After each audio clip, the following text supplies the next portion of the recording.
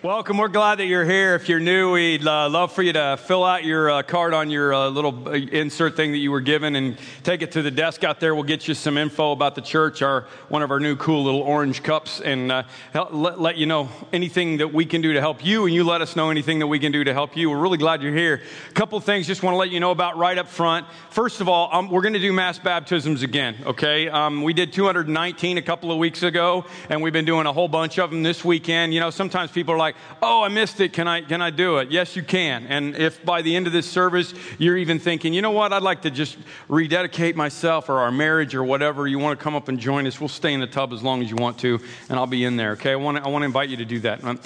Jen Hatmaker's coming in a couple of weeks. Tickets online available, ladies, if you're interested. She is going to be here May 15th at 7 o'clock. She's a highly sought-after speaker, and you're going to love having her come in. We only bring the best in for you, okay? The other thing is we got a What We Believe class that happens on May 18th, that Sunday at 10:30 here at the Orland campus. We'd love for you to come and find out a little bit more about us if we can help, okay?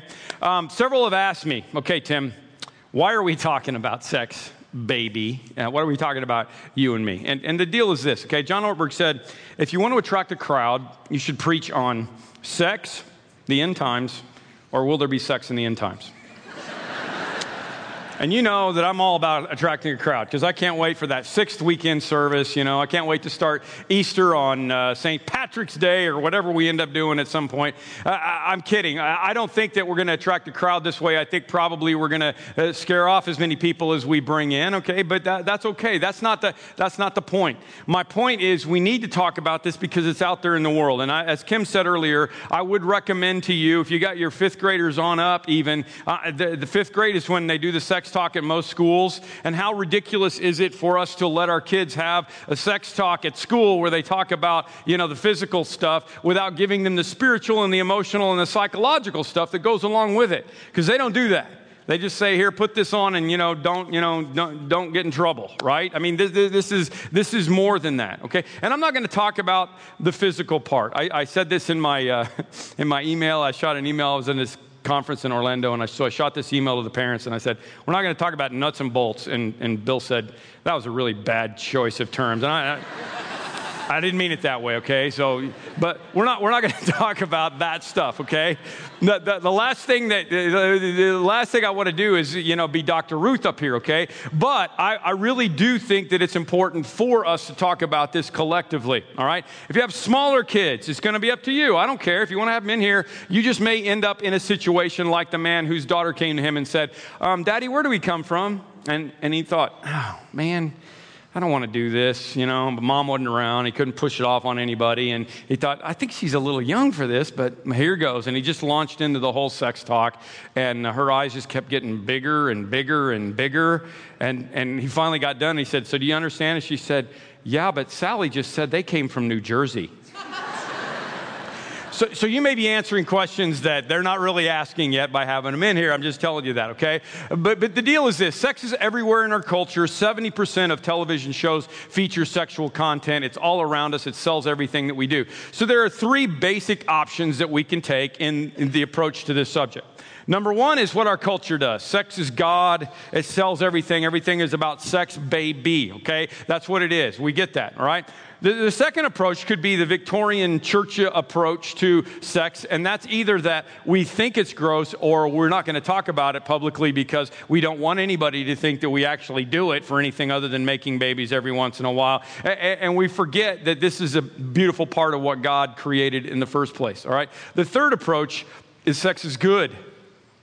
And obviously that's where we're coming from. This is God's view, okay? He created it, and at the end he said it is good, and when man and woman were together, he said it is very good. He created this. This is important. And the Bible encourages our sexual activity, our intimacy in our marriage in a lot of strong ways.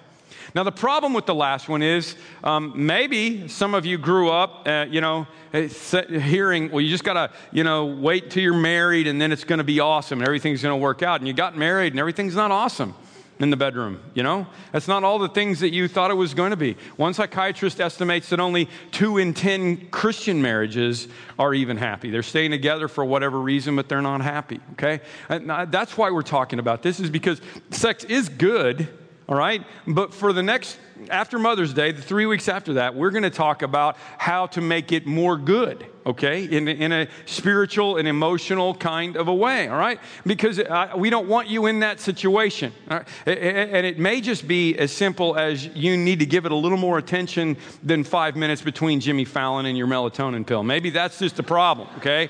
And so we're going to talk about that. And we're going to have books available for you. I guess I recommended them so highly that they sold out already, so we'll have them back again after Mother's Day. But we really believe that there's a reason for this, and we're going to give you books and we're going to give you help however we can to help sex be good, because we believe sex is good. But it's got to be God's way if it's going to be good. Here's what Jesus said. Therefore, everyone who hears these words of mine and puts them into practice is like the wise man who built his house on the rock.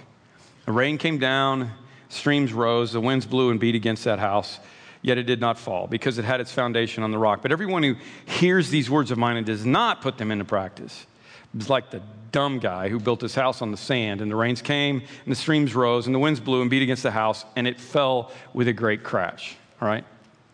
The reason we're talking about this is because I'm the guy, we're the people that have to be around when the house falls with a great crash. We're the ones that have to be around to pick up the pieces and to help you with this. And I feel like if I can help you young people decide to build your house on the rock, if I can help you married people decide to build your house on the rock, if we can help this happen along the way, it's going to save us a lot of crash, okay?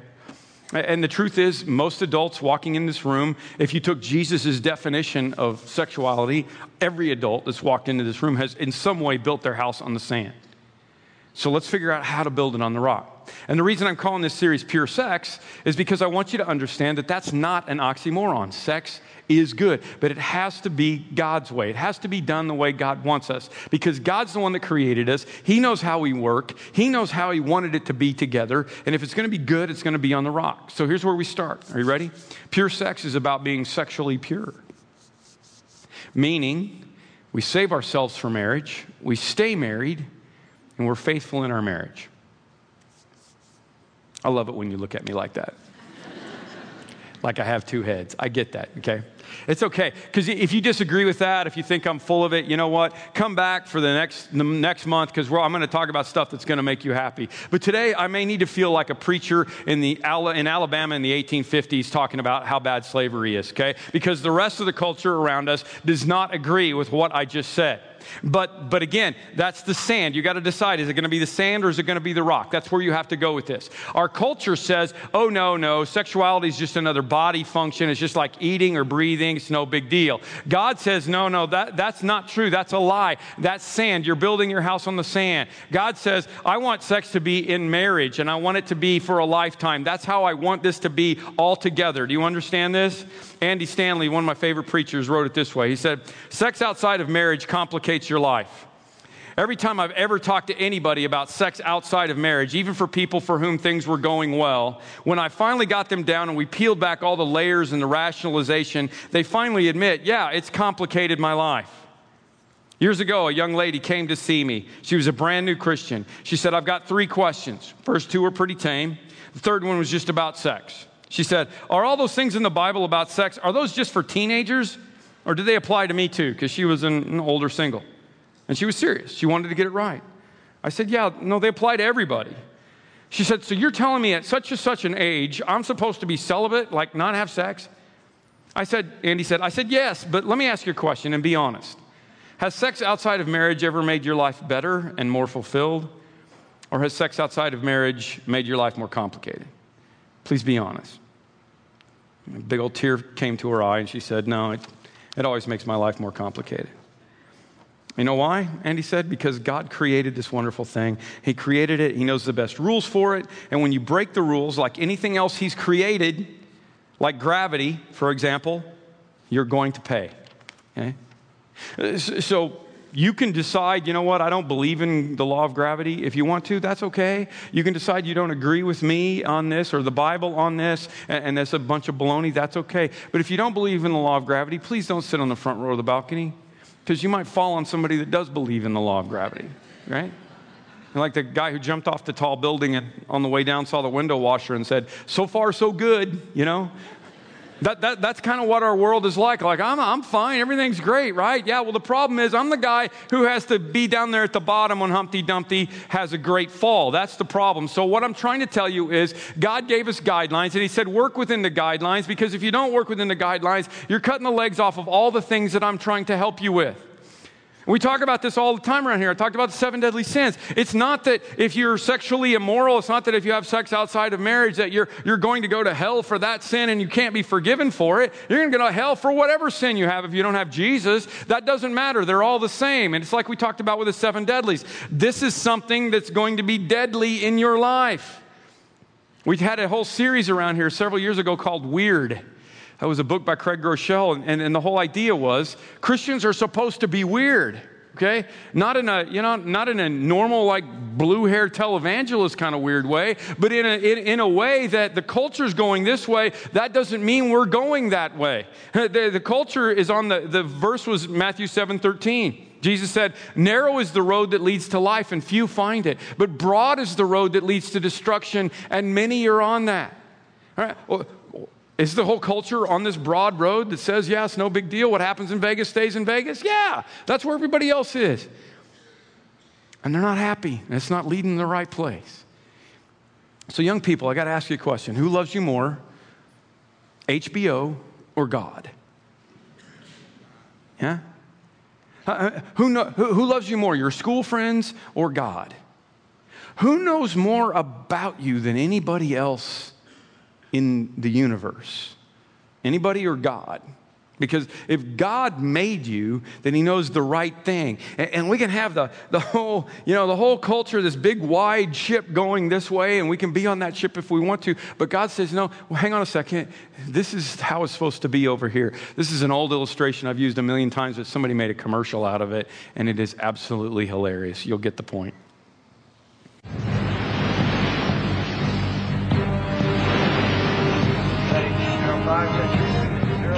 Again, this is the USS Montana requesting that you immediately divert your course 15 degrees to the north to avoid a collision. Over. Please divert your course 15 degrees to the south to avoid collision. This is Captain Hancock. You will divert your course. Over. Negative, Captain. I'm not moving anything. Change your course. Over. Sir, this is the USS Montana, the second largest vessel in the North Atlantic Fleet. You will change course 15 degrees north, or I will be forced to take measures to ensure the safety of this ship. Over. This is a lighthouse, mate. It's your call. Hello?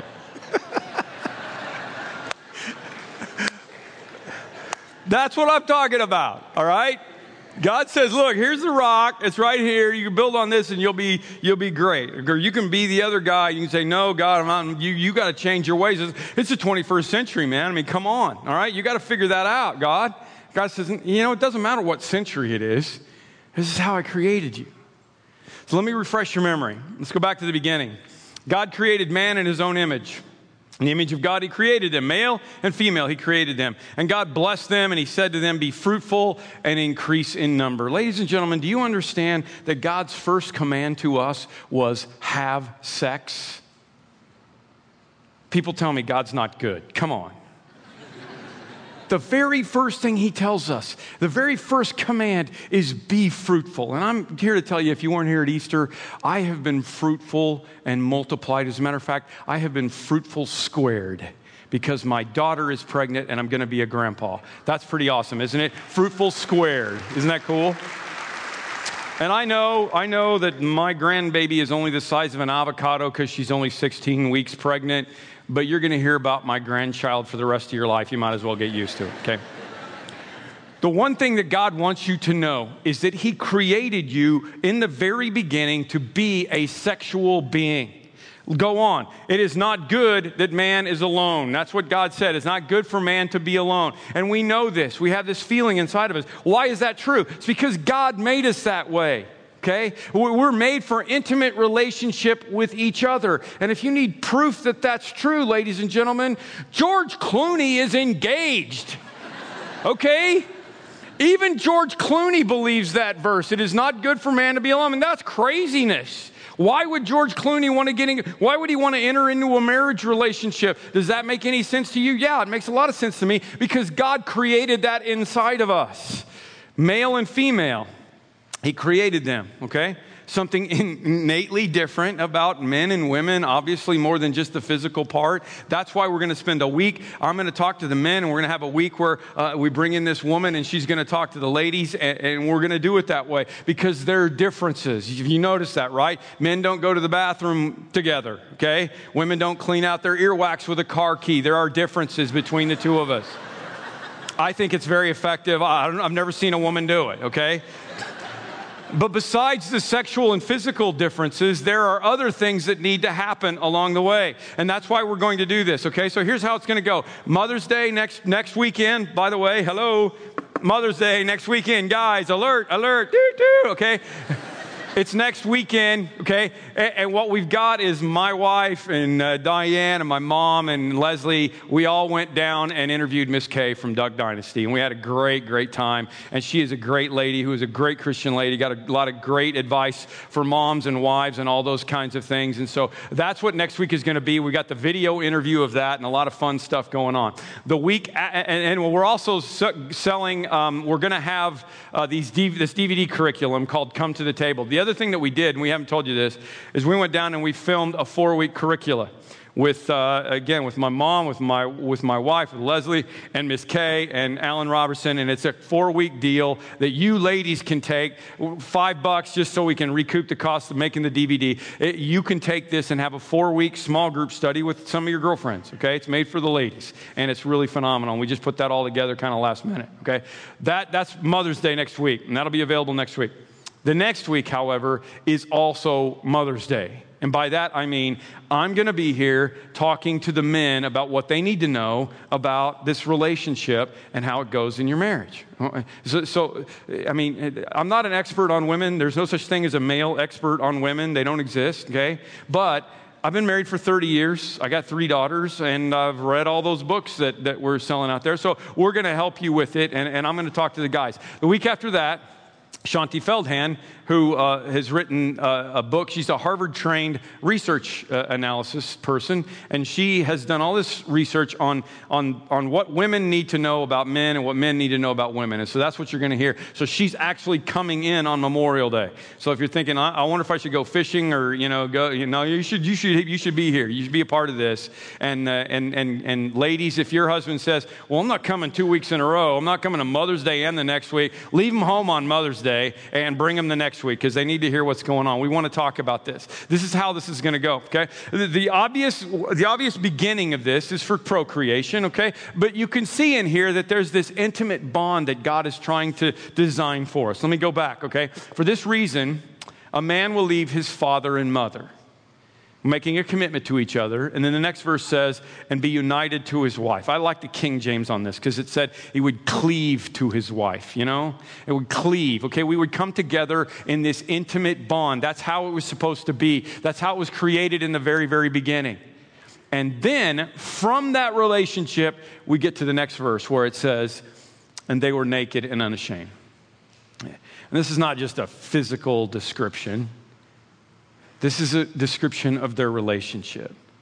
This is a description of intimacy, naked and unashamed. And it's something that we really can't possibly have on this earth because they were there before sin in naked and unashamed. I mean, I've been married to this wonderful woman for 30 years, and there's been some great times, but there's also been some bad times because we live in a sinful world. Imagine a relationship where there's nothing but good times. That's where they started in the very beginning, and that's what intimacy is supposed to be. And there is a piece of intimacy that we can still have even though we live in an imperfect world, especially if we do things by the rock, okay? And that's what I'm talking about, this married couple bond that is supposed to be there. And all through the Bible talks about how sex is supposed to be a good thing in here. And if it's not a part of your marriage relationship, then a part of the puzzle is missing. God says, I'm for it. I made it. This is really important. Like Tim Sutherland said last week, God could have come up with another way for us to reproduce. He could have figured out a different way of cross-pollination that wasn't so much fun, that we wouldn't enjoy each other as much. But he didn't do that. He put that together because he wants it to be good. And you read the Bible, and the problem with the Bible is, depending on who translates it, you don't really understand what the words and what the meaning of the words really are. If you go back and read the Song of Solomon in the Old Testament, it is an R-rated it's an R-rated book in the Bible. I mean, it really is. If you could get past the way we've translated it back into what's going on, I mean, there's some crazy stuff going on between this married couple in there, and the whole book is about that. They wouldn't let Jewish boys, unless they were married, they wouldn't let them read that until they were 30 years old. Okay? And that's in the Bible.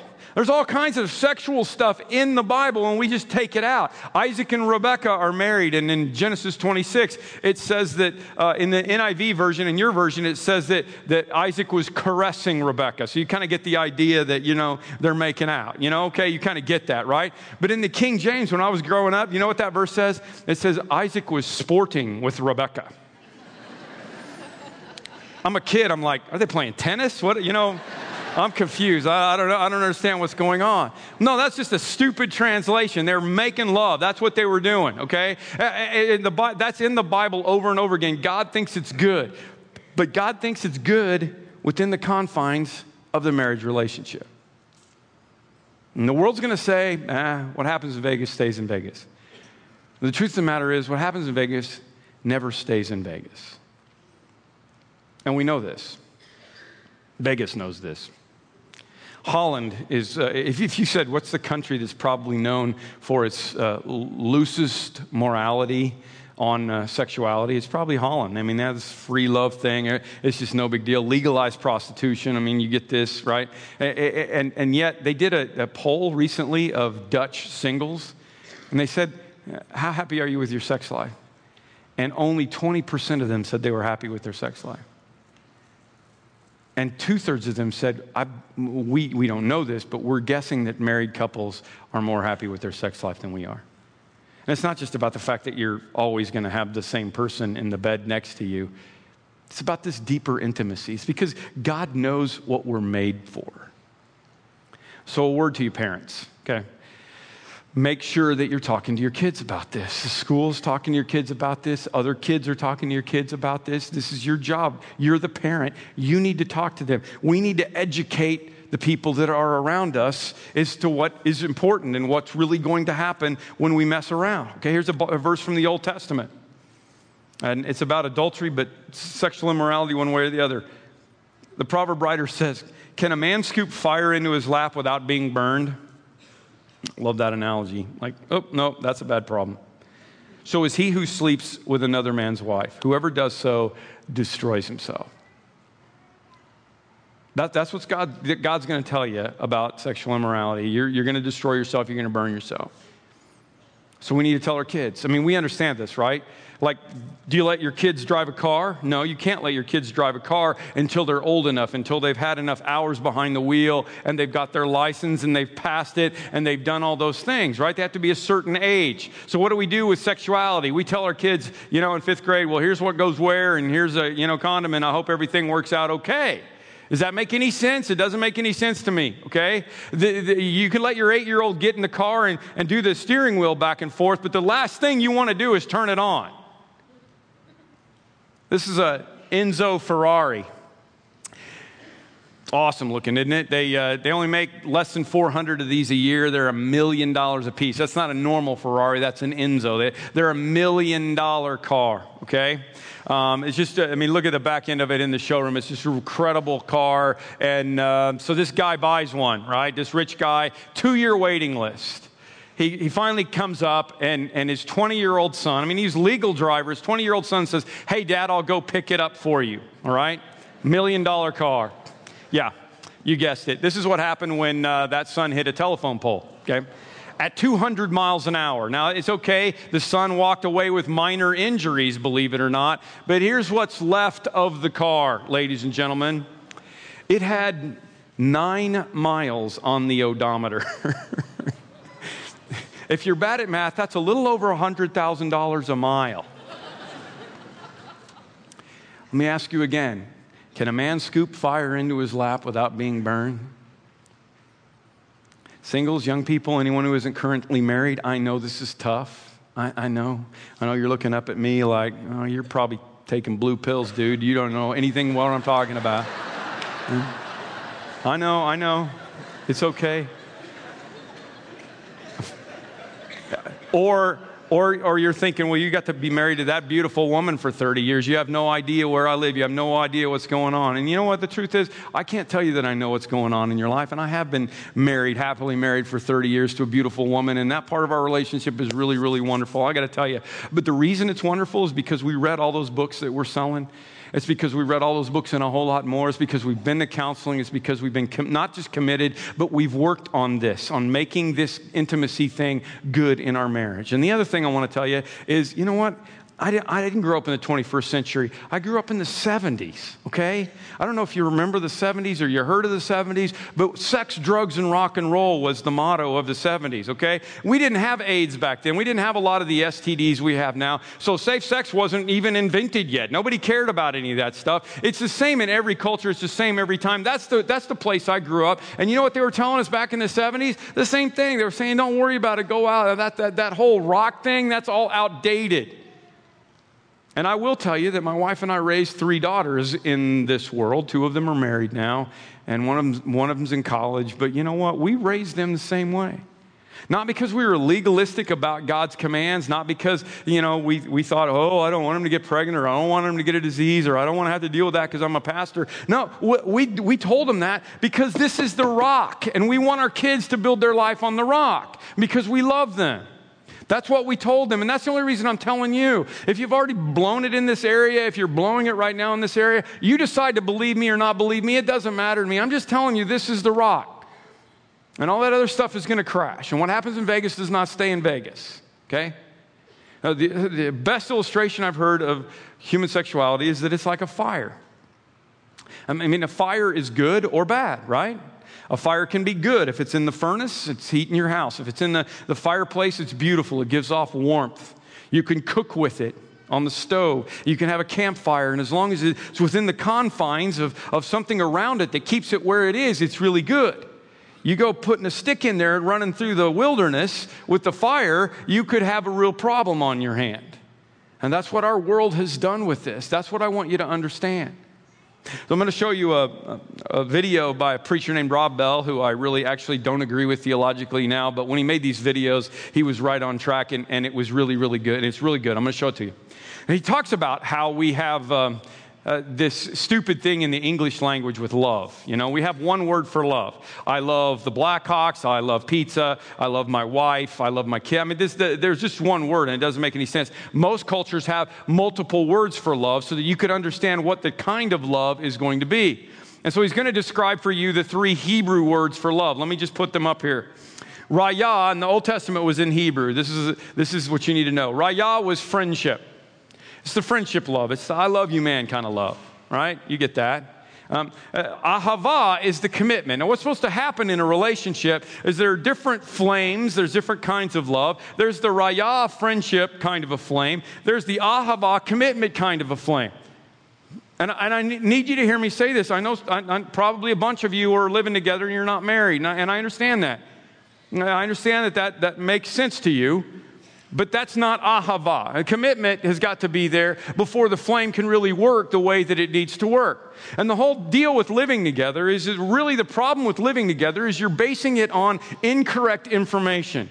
Most of the people I talk to that are living together are like, well, yeah, we're just trying this out. We don't, we're just kicking the tires. It's just a test drive. We don't know if we're really compatible. We don't know if we can really, if we can really do the marriage thing. So we're just going to try this for a little while. And that's based on a fairy tale view of finding the right person. Deep down inside, if you're living together, you're thinking, well, I like this person, I love this person, but I'm not sure I want to spend the rest of my life with this person because I might actually find the right person someday, and I don't want to have to get divorced and go find the right person, right? Can I just tell you something? The right person is in the same category as leprechauns. Unicorns, Oompa Loompas, whatever you want, okay? There is no such, look at me, there's no such thing as the right person. There are only persons. And everybody you're going to meet, both now and later on and whenever in life, everyone is a fixer-upper, you guys. That's the way it is. And my friend, you are also a fixer-upper. Can I get a hallelujah? Okay? So make a commitment, man. Get a license. Let's get you married. Let's do this, because you need the ahava commitment if you really want the flame to work the way that it's supposed to, which leads us to the dode, which is the Hebrew word for sexual intimacy. And the only way the dode really works is if all of the flames are working together. You can go off and have dode other places if you want to, but all that does is weaken the ahava and the raya, as you very, very well know. And dode is the way that God designed it. Here's Rob's explanation. Jesus talks about this idea of entire beings coming together. He uses the phrase one flesh to describe this connection between a man and a woman. Now, this one flesh is way more than just a physical act. I mean, it's emotions, it's hearts, it's minds, it's experiences. It's the mingling of souls. And so this coming together physically becomes a picture of a deeper spiritual reality.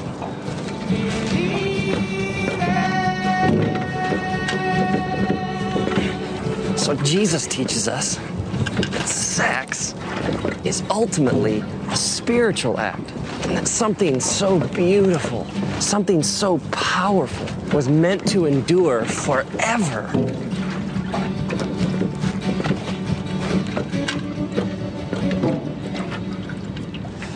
See, the one flame burning all by itself will never be as hot as all the flames burning together. I mean, we were created for all the flames to burn as one. I mean, think about all the ways that we mess this up. I mean, take an affair for an example. An affair is two people sharing the dode flame, but without any of the other flames. Without the raya or the ahava. I mean, there's no friendship, there's no commitment, there's no loyalty, no sacrifice. And I mean, there's dode, but there's no raya or ahava. It's two people trying from this one flame, the dode flame, to get all the heat of the three flames burning together. I mean, no wonder it leaves a person empty and unfulfilled. We were created for so much more.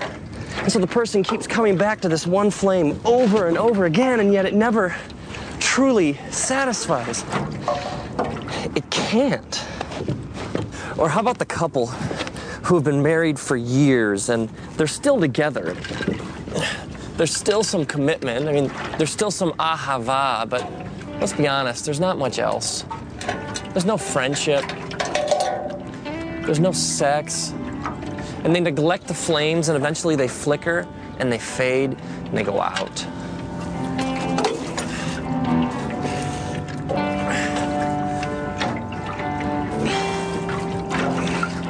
When you separate the flames, it can never really satisfy. It's like you're living outside how God wired you to live. I mean, maybe our culture has no clue what true sexuality really looks like. Maybe the world around us, when it comes to sex, just doesn't get it. I mean, true sexuality is vast and mysterious. I mean, it's big. It involves all of you. I mean, you have a body, but you also have a soul and a spirit. Sex is the mingling of souls. It's a man and a woman coming together and giving all of themselves to each other. And now, may you honor the way that God created you. May you have a profound sense of respect for the fact that you are a deeply spiritual and mysterious being, and that sex is ultimately a profoundly spiritual thing. May you enjoy what God created to last a lifetime. And may you discover the big flame.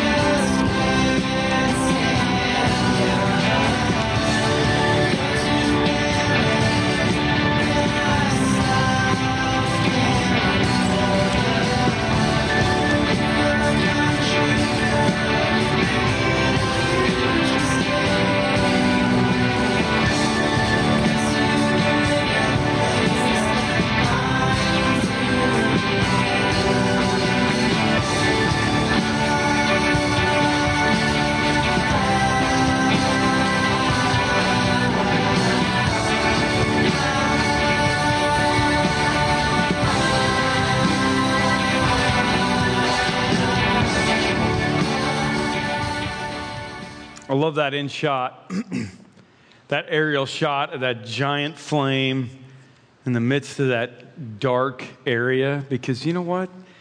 That's what Jesus said our relationships were supposed to be. He said, you're a light and you need to shine brightly. And wouldn't it be cool if Parkview was full of marriages that were so bright and so hot and so Dod, Ahava, and Raya all mixed together, that everybody else, like George Clooney, would go, wow, I want some of that.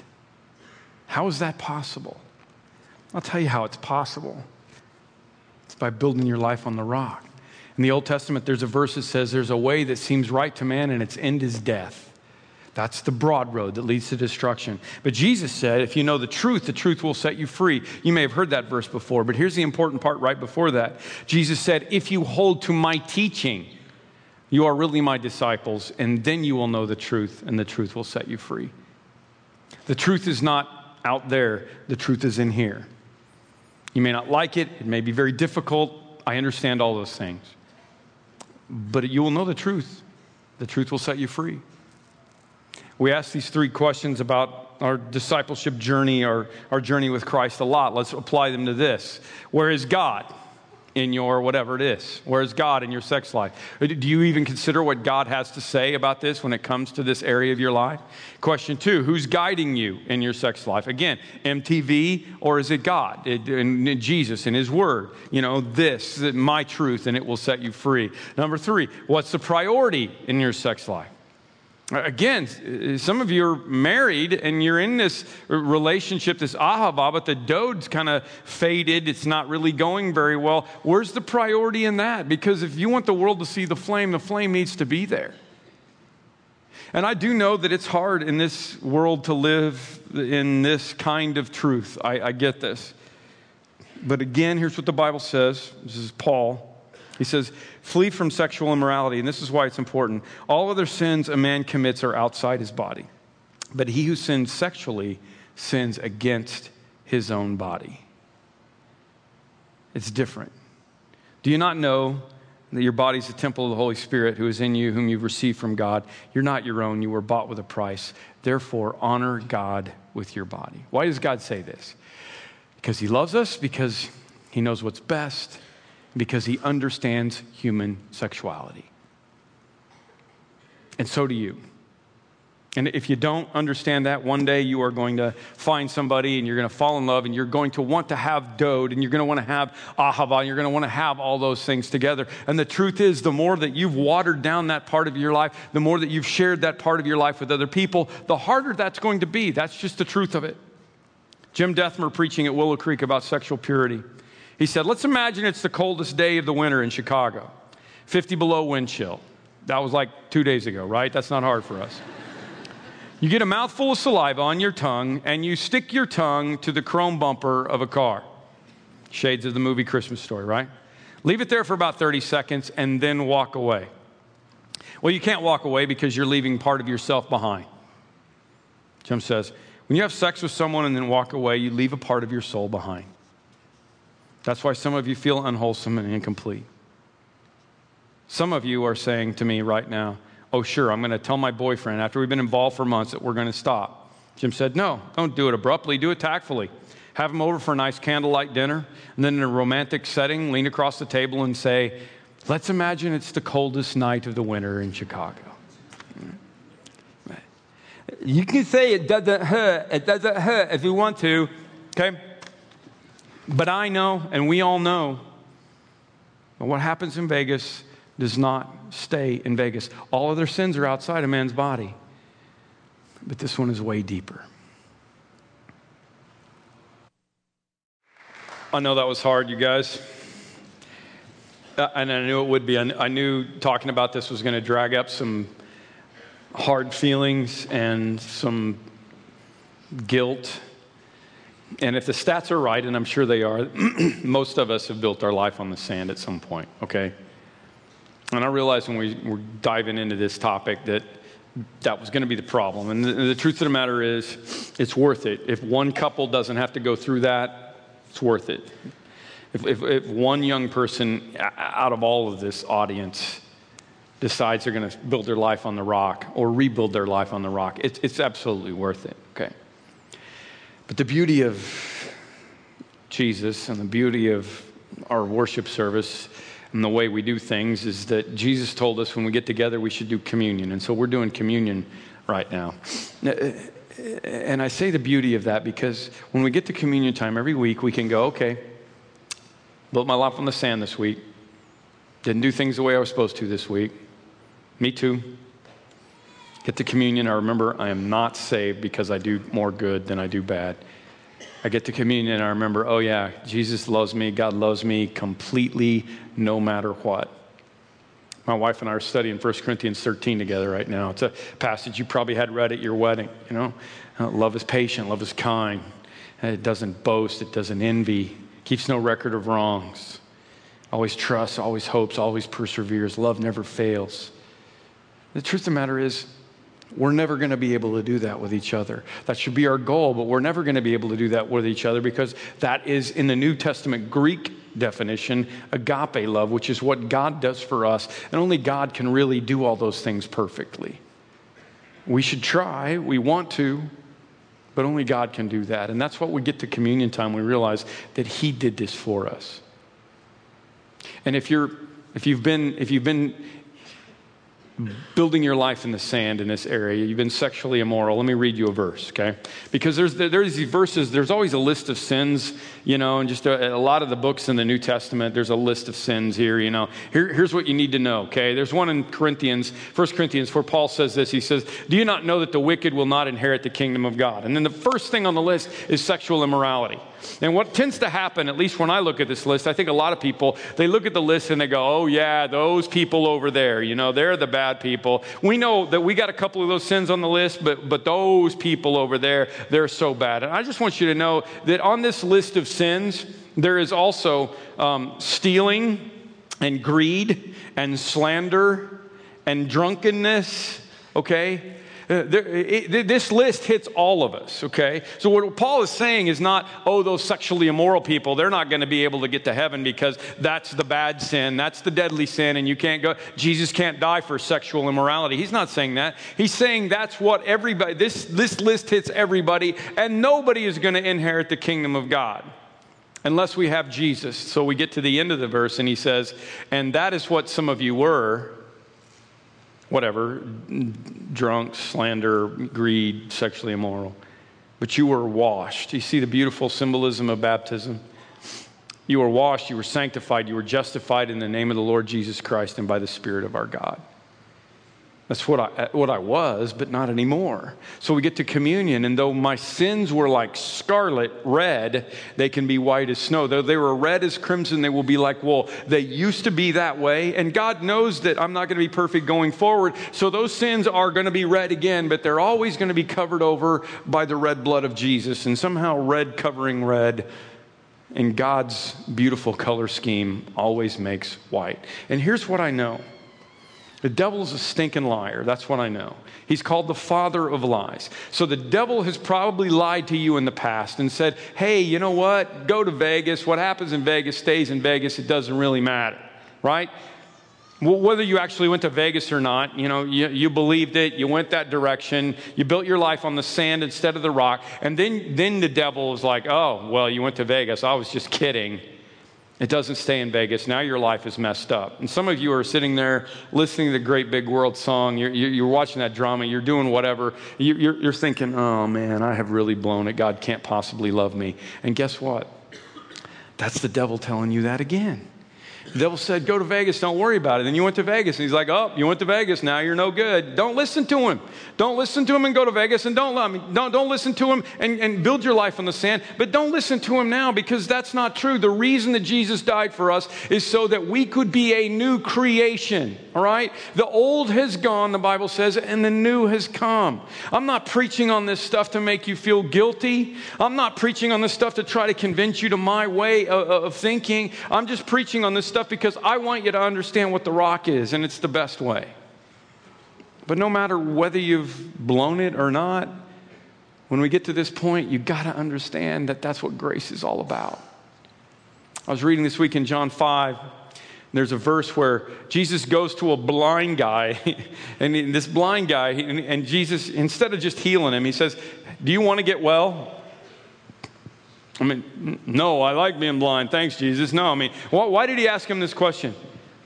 Well, there's a deeper meaning. Again, when you get to the language, you understand this. Jesus said, do you want to get well? And what he said in the Greek word well is not hugios. It is hugios. It's not sozo, okay?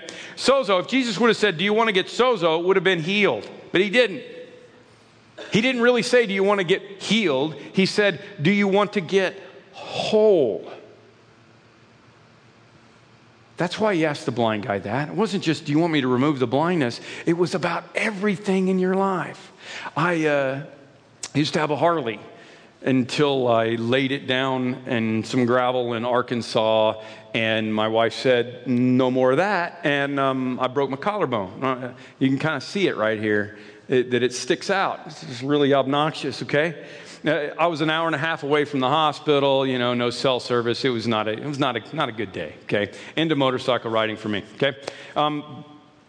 But it's healed now. My collarbone's not broken. If you hit me here, it's not going to pop in and out again. But I got to be honest with you. I can never sleep on the left side of my body ever again because it starts aching. You know what I'm saying? And there's still some things that go on, when I'm working out or doing something over here on this side that just don't go as good as this side. So it's been healed, but it's not whole. So what I'm asking you is, do you want to get well? And I'm not saying repair over I know you're going to need counseling if you're in that situation. I know there's going to be some things that you're going to have to change in your life. I know, I get all that. But what Jesus is promising you is not that you can get healed. He's promising you that you can be whole. Let's pray together and we'll have communion. Lord, make us all whole. And more importantly, let us live in wholeness. I think if we understood that we could actually sleep on the left side, that everything could be good again, that even a marriage that's gone through that, even though that'll always be there in the past, that they can move forward and they can go on and they can be whole again. And it's not because they've got help or counseling or because they've just decided to forgive. It's because of the power that you've given us to be whole again. And Lord, if there are people in here feeling bad because they built their life on the sand, help them to know that you don't love them any less for that. You died on the cross for all of their sins, including the sexual ones. And yeah, it hurts a little bit more because it's against our own body, but it doesn't matter because you died for all of them. And if there are people in this room who have never accepted that grace, Lord, what a great day to come to you and say, Jesus, are you asking me, do I want to be well? Because that's what you're doing. You're saying, do you want to be well? And just let those people go, duh, yes, I want to be well. But I don't want to just be healed. I want to be whole, and I want to follow you. And I'm gonna build my life on the rock, not the sand, moving forward. And I know I won't be perfect, but I know your grace covers that. I just understand this differently now. And I know I need a Savior, and I believe in you. Maybe there's some people in this room that have never been baptized. They need to just jump up here at the end and jump in the tub. There may be some couples that want to come and do this together. Whatever, Lord, be washed. Not that it saves us. It's just a symbol, but that's what this communion is. It's a symbol of your body and your blood that took care of everything for us. Be with us as we celebrate this together. In Jesus' name, amen.